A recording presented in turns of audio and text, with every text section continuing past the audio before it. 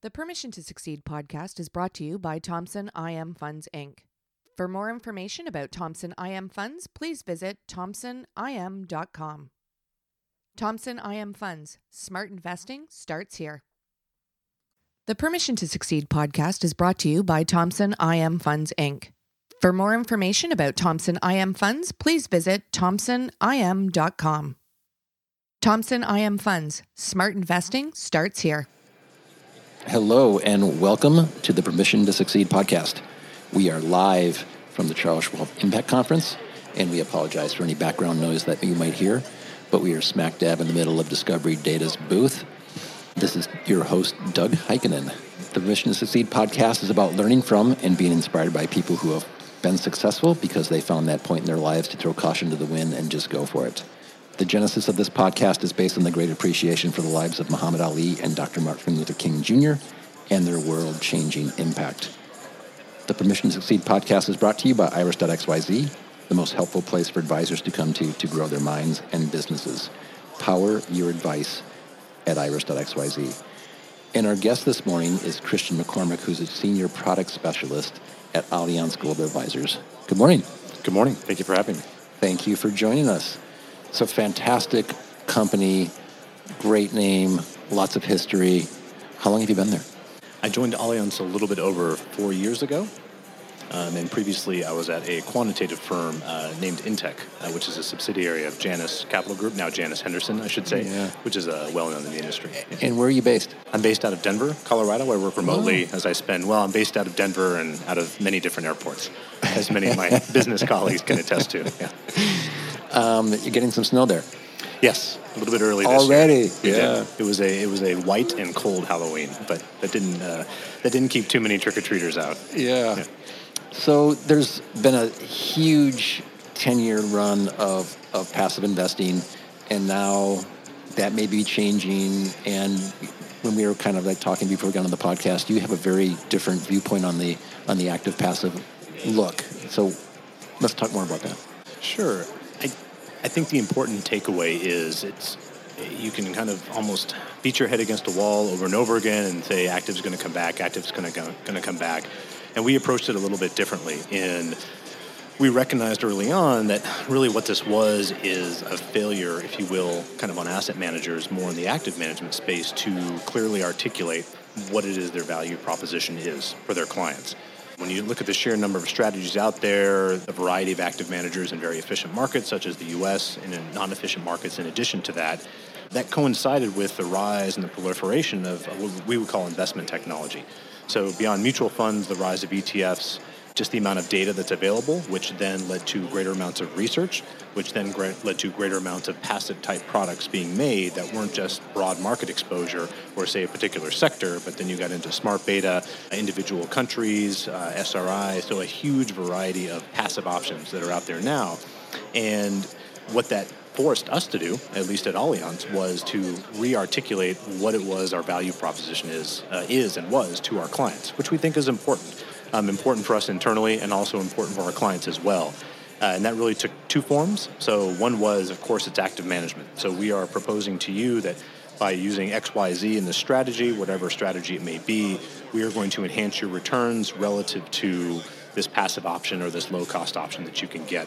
And here's why you should consider that.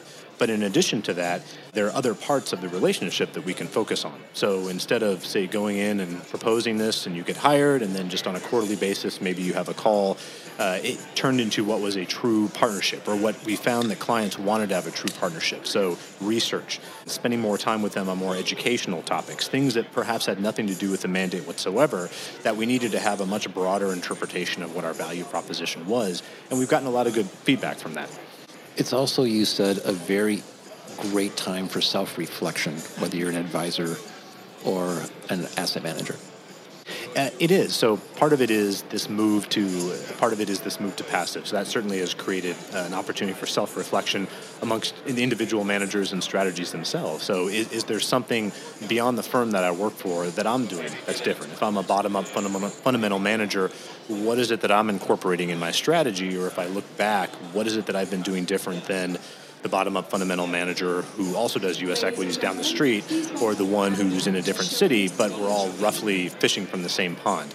And then there's been self-reflection also kind of on a personal level. So, we've had some pretty big changes come in, and they're coming in different phases. So the move to passive is one, the rise of sustainable type investing. So even if it's not an explicit investment strategy, it's this idea of should corporations be better kind of community citizens? And you see some like JP Morgan, GE, Amazon, and others come out very proactively saying, yes, we should be judged and looked at on a variety of metrics. And then I would say the final one, in addition to that, is kind of the advent of data and technology overall. So artificial intelligence likes to steal a lot of the spotlight, but we think really what that indicative of is as technology gets better and better, as data gets more and more thorough, as our ability to analyze and parse through this data, both to collect it and analyze it, improves by leaps and bounds, it seems like every month. What changes does that mean for every aspect of an asset manager, from back office to investments to analysis to face-to-face activity with clients? So it's self-reflection in a variety of ways, but it's really been forced upon by larger forces outside of the industry that are coming in. Allianz has a long history of ESG investment. So what many people want to know, is that a real thing? Is it pie in the sky? So talk about that. It is a real thing, without question. So just a little bit with our history, because it's an interesting story, and I like telling the story, mainly because we don't get credit for it. But we managed a bottom-up global equity fundamental portfolio in Europe for a religious institution, and that religious institution had very similar exclusions that many institutional investors do. Some were religious-related, others were tobacco, and others, nothing new there, that had been in place for quite some time. But then they approached the portfolio manager and they asked, we want to be a little bit more active with our companies. We would like to actually engage with them to see if we can get them to become better citizens, get them to do what they do in perhaps, a more sustainable manner. I'm not sure if that's the exact word they used, but they didn't just want to exclude them. They wanted to vote proxies. They wanted to actually talk to senior management. Why do you do what you do? Would you consider doing this? This is one of your bigger investors talking.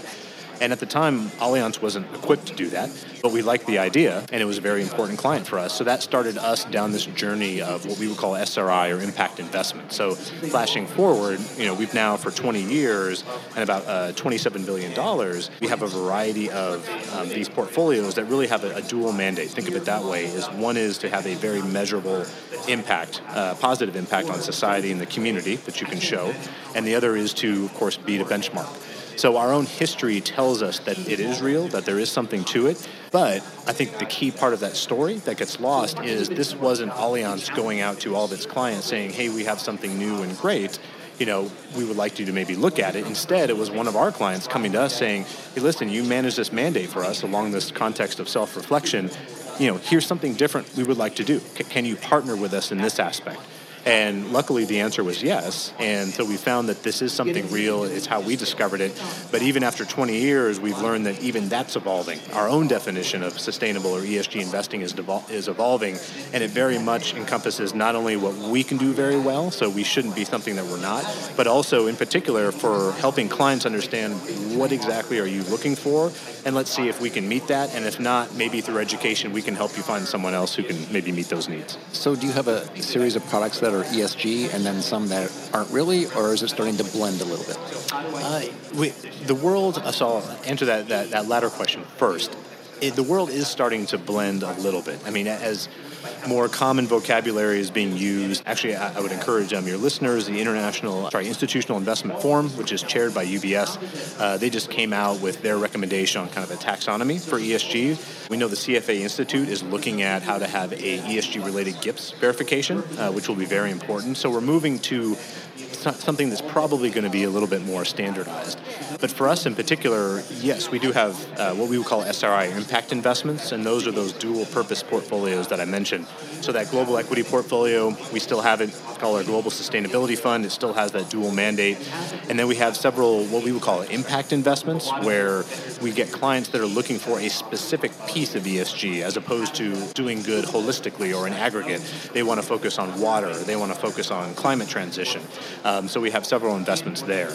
But interestingly, even given our history and along the self-reflection line, we realized there's another benefit or an evolution to ESG that we think kind of the rest of the industry will pick up on soon, but for us it started about 3 to 4 years ago, and that was that an ESG framework. So environmental factors, social factors, and governance factors just give anybody, whether you're a quantitative manager, a top-down, say, countries, sector rotation manager, bottom-up stock picker, it just gives you a much better understanding of the individual stock or maybe fixed income credit or country that you're looking at to invest in. And that's just because of how really the world has changed. So the modern company or the company today doesn't look anything like a company did 30 years ago. When you think of the Amazons and the Googles and the Ubers and all these different firms, there's huge amounts of intellectual capital, huge amounts of intellectual property, a significant reduction in hard assets. How governance permeates the company is very important. Cybersecurity, things of this nature. An ESG framework is very effective for analyzing those type of more qualitative risks, in addition to looking at a balance sheet, looking at a cash flow statement, trying to figure out what forward earnings or revenue are going to be. And so it just gives you a much more complete picture. And we think it, especially in the realm of what we would call tail risk mitigation. So using ESG to help determine where are the potential big risks for this company and how good of a job is this company doing addressing those risks. And is the risk so big that we should maybe not invest in it? Or do we think the company is addressing it very well? So we call that integration. But even given our history, that's only about 3.5, 4 years old. But we're applying it across our entire investment apparatus, starting with public equity, now with fixed income, but it's going to go into infrastructure and really permeate the entire investment platform. With time at a premium for everybody, especially advisors, as the price compression goes down, they need to manage more assets, more staff. What are companies like you doing to help them be successful? It's all about partnership, which sounds a little bit cliched, I understand, but getting out of that mentality of a mandate only. This is a mutual fund, and once you're invested in it, then you're just a faceless advisor or investor. The reason why you chose it is because it was performing well or fit some other purpose, and that's really the end of it. Or the only time you would see someone again from an asset management firm was to sell you another product or a different one. And now it's reverted much back to a firm first or an organization first and product second, to where advisors, and it's not just in the retail space, institutional investors, large, very sophisticated public funds, endowments, investment consultants, they are really seeing investment firms or they want to see their investment firms as a true partnership. So what else are you giving me outside of this mandate? How can you help me understand the rest of my portfolio? What are the important things that I should be looking at? And they are really seeing that as inclusive of the mandate that you have with them. And in some cases, there actually isn't a mandate. So we may be approached first, and we offer something called ESG University, where we bring advisors into our New York office. We also do it in California. No product discussion whatsoever, purely educational. We just want to help you understand what ESG is all about. We have a long history here. You may end up selecting another firm because of it, that's fine, but we really want to be more of that partner. And I think that's probably the biggest change, especially with the fee compression that's going on. So why did you pick this industry? I don't have an exact answer. I think the easy one is my father was a journalist. So going back to the old days when newspapers proliferated, growing up in Colorado, we had the Denver Post and the Rocky Mountain News. Now it's just the Denver Post. So he was business editor for the Rocky Mountain News, and he had a morning radio show on public radio that was sponsored by Betcher, which is an old bond trading firm that doesn't exist anymore. And he would talk about investments, specifically on that. So I would listen to him in the mornings. I was a very proud son, knowing my father was on the radio. Although he joked that it was myself and my sister were the only two people listening. But his discussion on investments that kind of piqued my interest. And then that, I think, combined, and this is a very distinct memory, we had a teacher in high school, junior year in high school, Dr. Brown, who taught investments and economics. And in that, we had one of your classic stock picking contests. It only lasted 2 weeks, a terrible time frame for giving someone a realistic view of how you should invest. But you only had the value line, the real thick value line books to do the research, and it was whoever can pick the 5 best stocks over those 2 weeks. So I think my father's job in that class in particular sent me on the road to wanting to work in investments. And what led you to Alliance? What's kind of been the path towards there? So I wasn't sure what I wanted to do. I think what colored my view, perhaps the right way and the wrong way at the same time, was I joined the industry officially out of school and started studying for my CFA right away in 1999, which you can argue it was either the best or the worst time to get into public equities because it was a completely unrealistic view of how things worked. And I worked for Janus. At the time, was just Janus. Was still owned by a railroad company of all things, Kansas City Southern Industries in '99. But I'm probably massacring the statistic, but it was a fairly significant one that's something like 2 or 3 out of every $10 going to mutual funds overall were going to Janus funds. So a lot of the technology boom they were riding, the bubble, all of that. So it was growing rapidly. It was exciting. Everything looked great. And then it all kind of came crashing down. So within the span of my first couple of years, I saw both kind of the great parts of our industry and also kind of the ugly parts of our industry. And I knew I wanted to either do investment management, but then once I started interacting more with clients, kind of a few different firms, some private equity, I worked on the investment consulting side for a firm called Nikita for a while, and then finally joining another predecessor to Allianz, Intech, but I started doing more client-facing responsibilities. And I certainly liked the investment side of it and analytical side, but I also very much enjoyed interacting with clients, educating them, getting their feedback, having them educate me, and just enjoyed that face-to-face opportunity. And so kind of a product specialist or strategist type role became the great way to straddle both of those camps. Life has its ups and downs and its highs and lows. And this is the Permission to Succeed podcast. Was there a time in your life when you kind of had to look in the mirror and say, there's no one coming? It's on me? It was actually when I joined my firm right before Allianz, so Intech. So I joined them in 2006. Intech is a quant firm, purely a quant process. They run really the same quant approach that they just overlay onto a variety of benchmarks, almost all institutional. So prior to that, although I'd been an investment consultant, I'd dealt more, I think, with mutual funds, more on the retail side.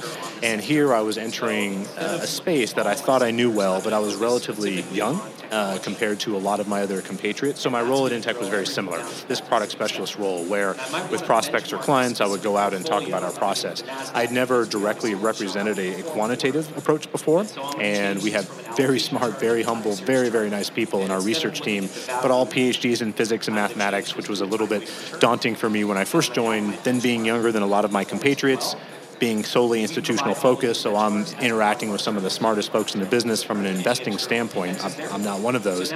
So it was very daunting, but it definitely took some inner, I don't want to say courage, but permission for myself to succeed, to say, you know what, I kind of am well equipped for this. You know, I do understand what it is that we're doing. I think that I can phrase it in a way that most folks will understand, which is kind of the trick with quant investing.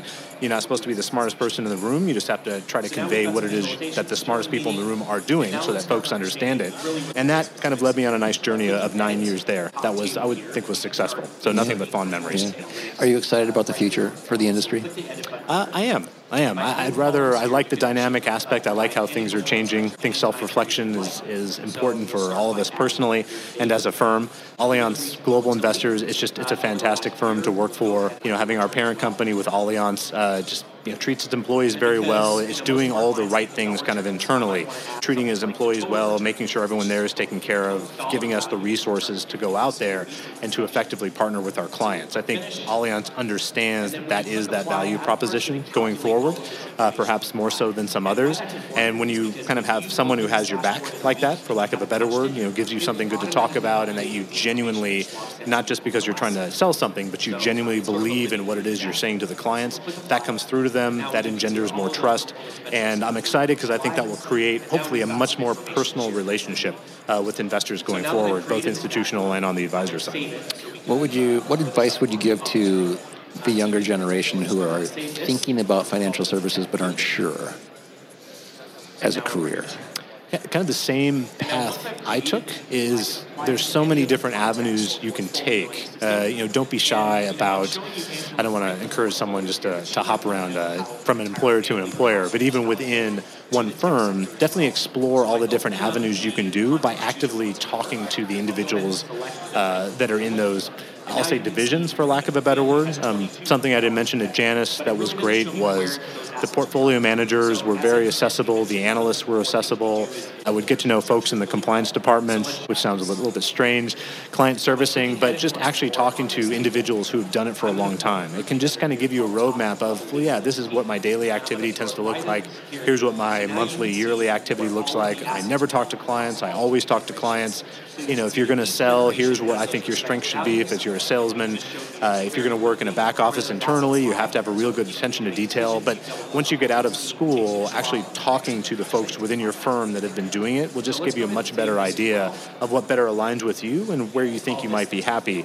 And I think putting that first, as opposed to, okay, what's the division where I can make the highest possible salary or be the most famous or be on TV the most, that you'll end up with a much longer and happier career if you do the former.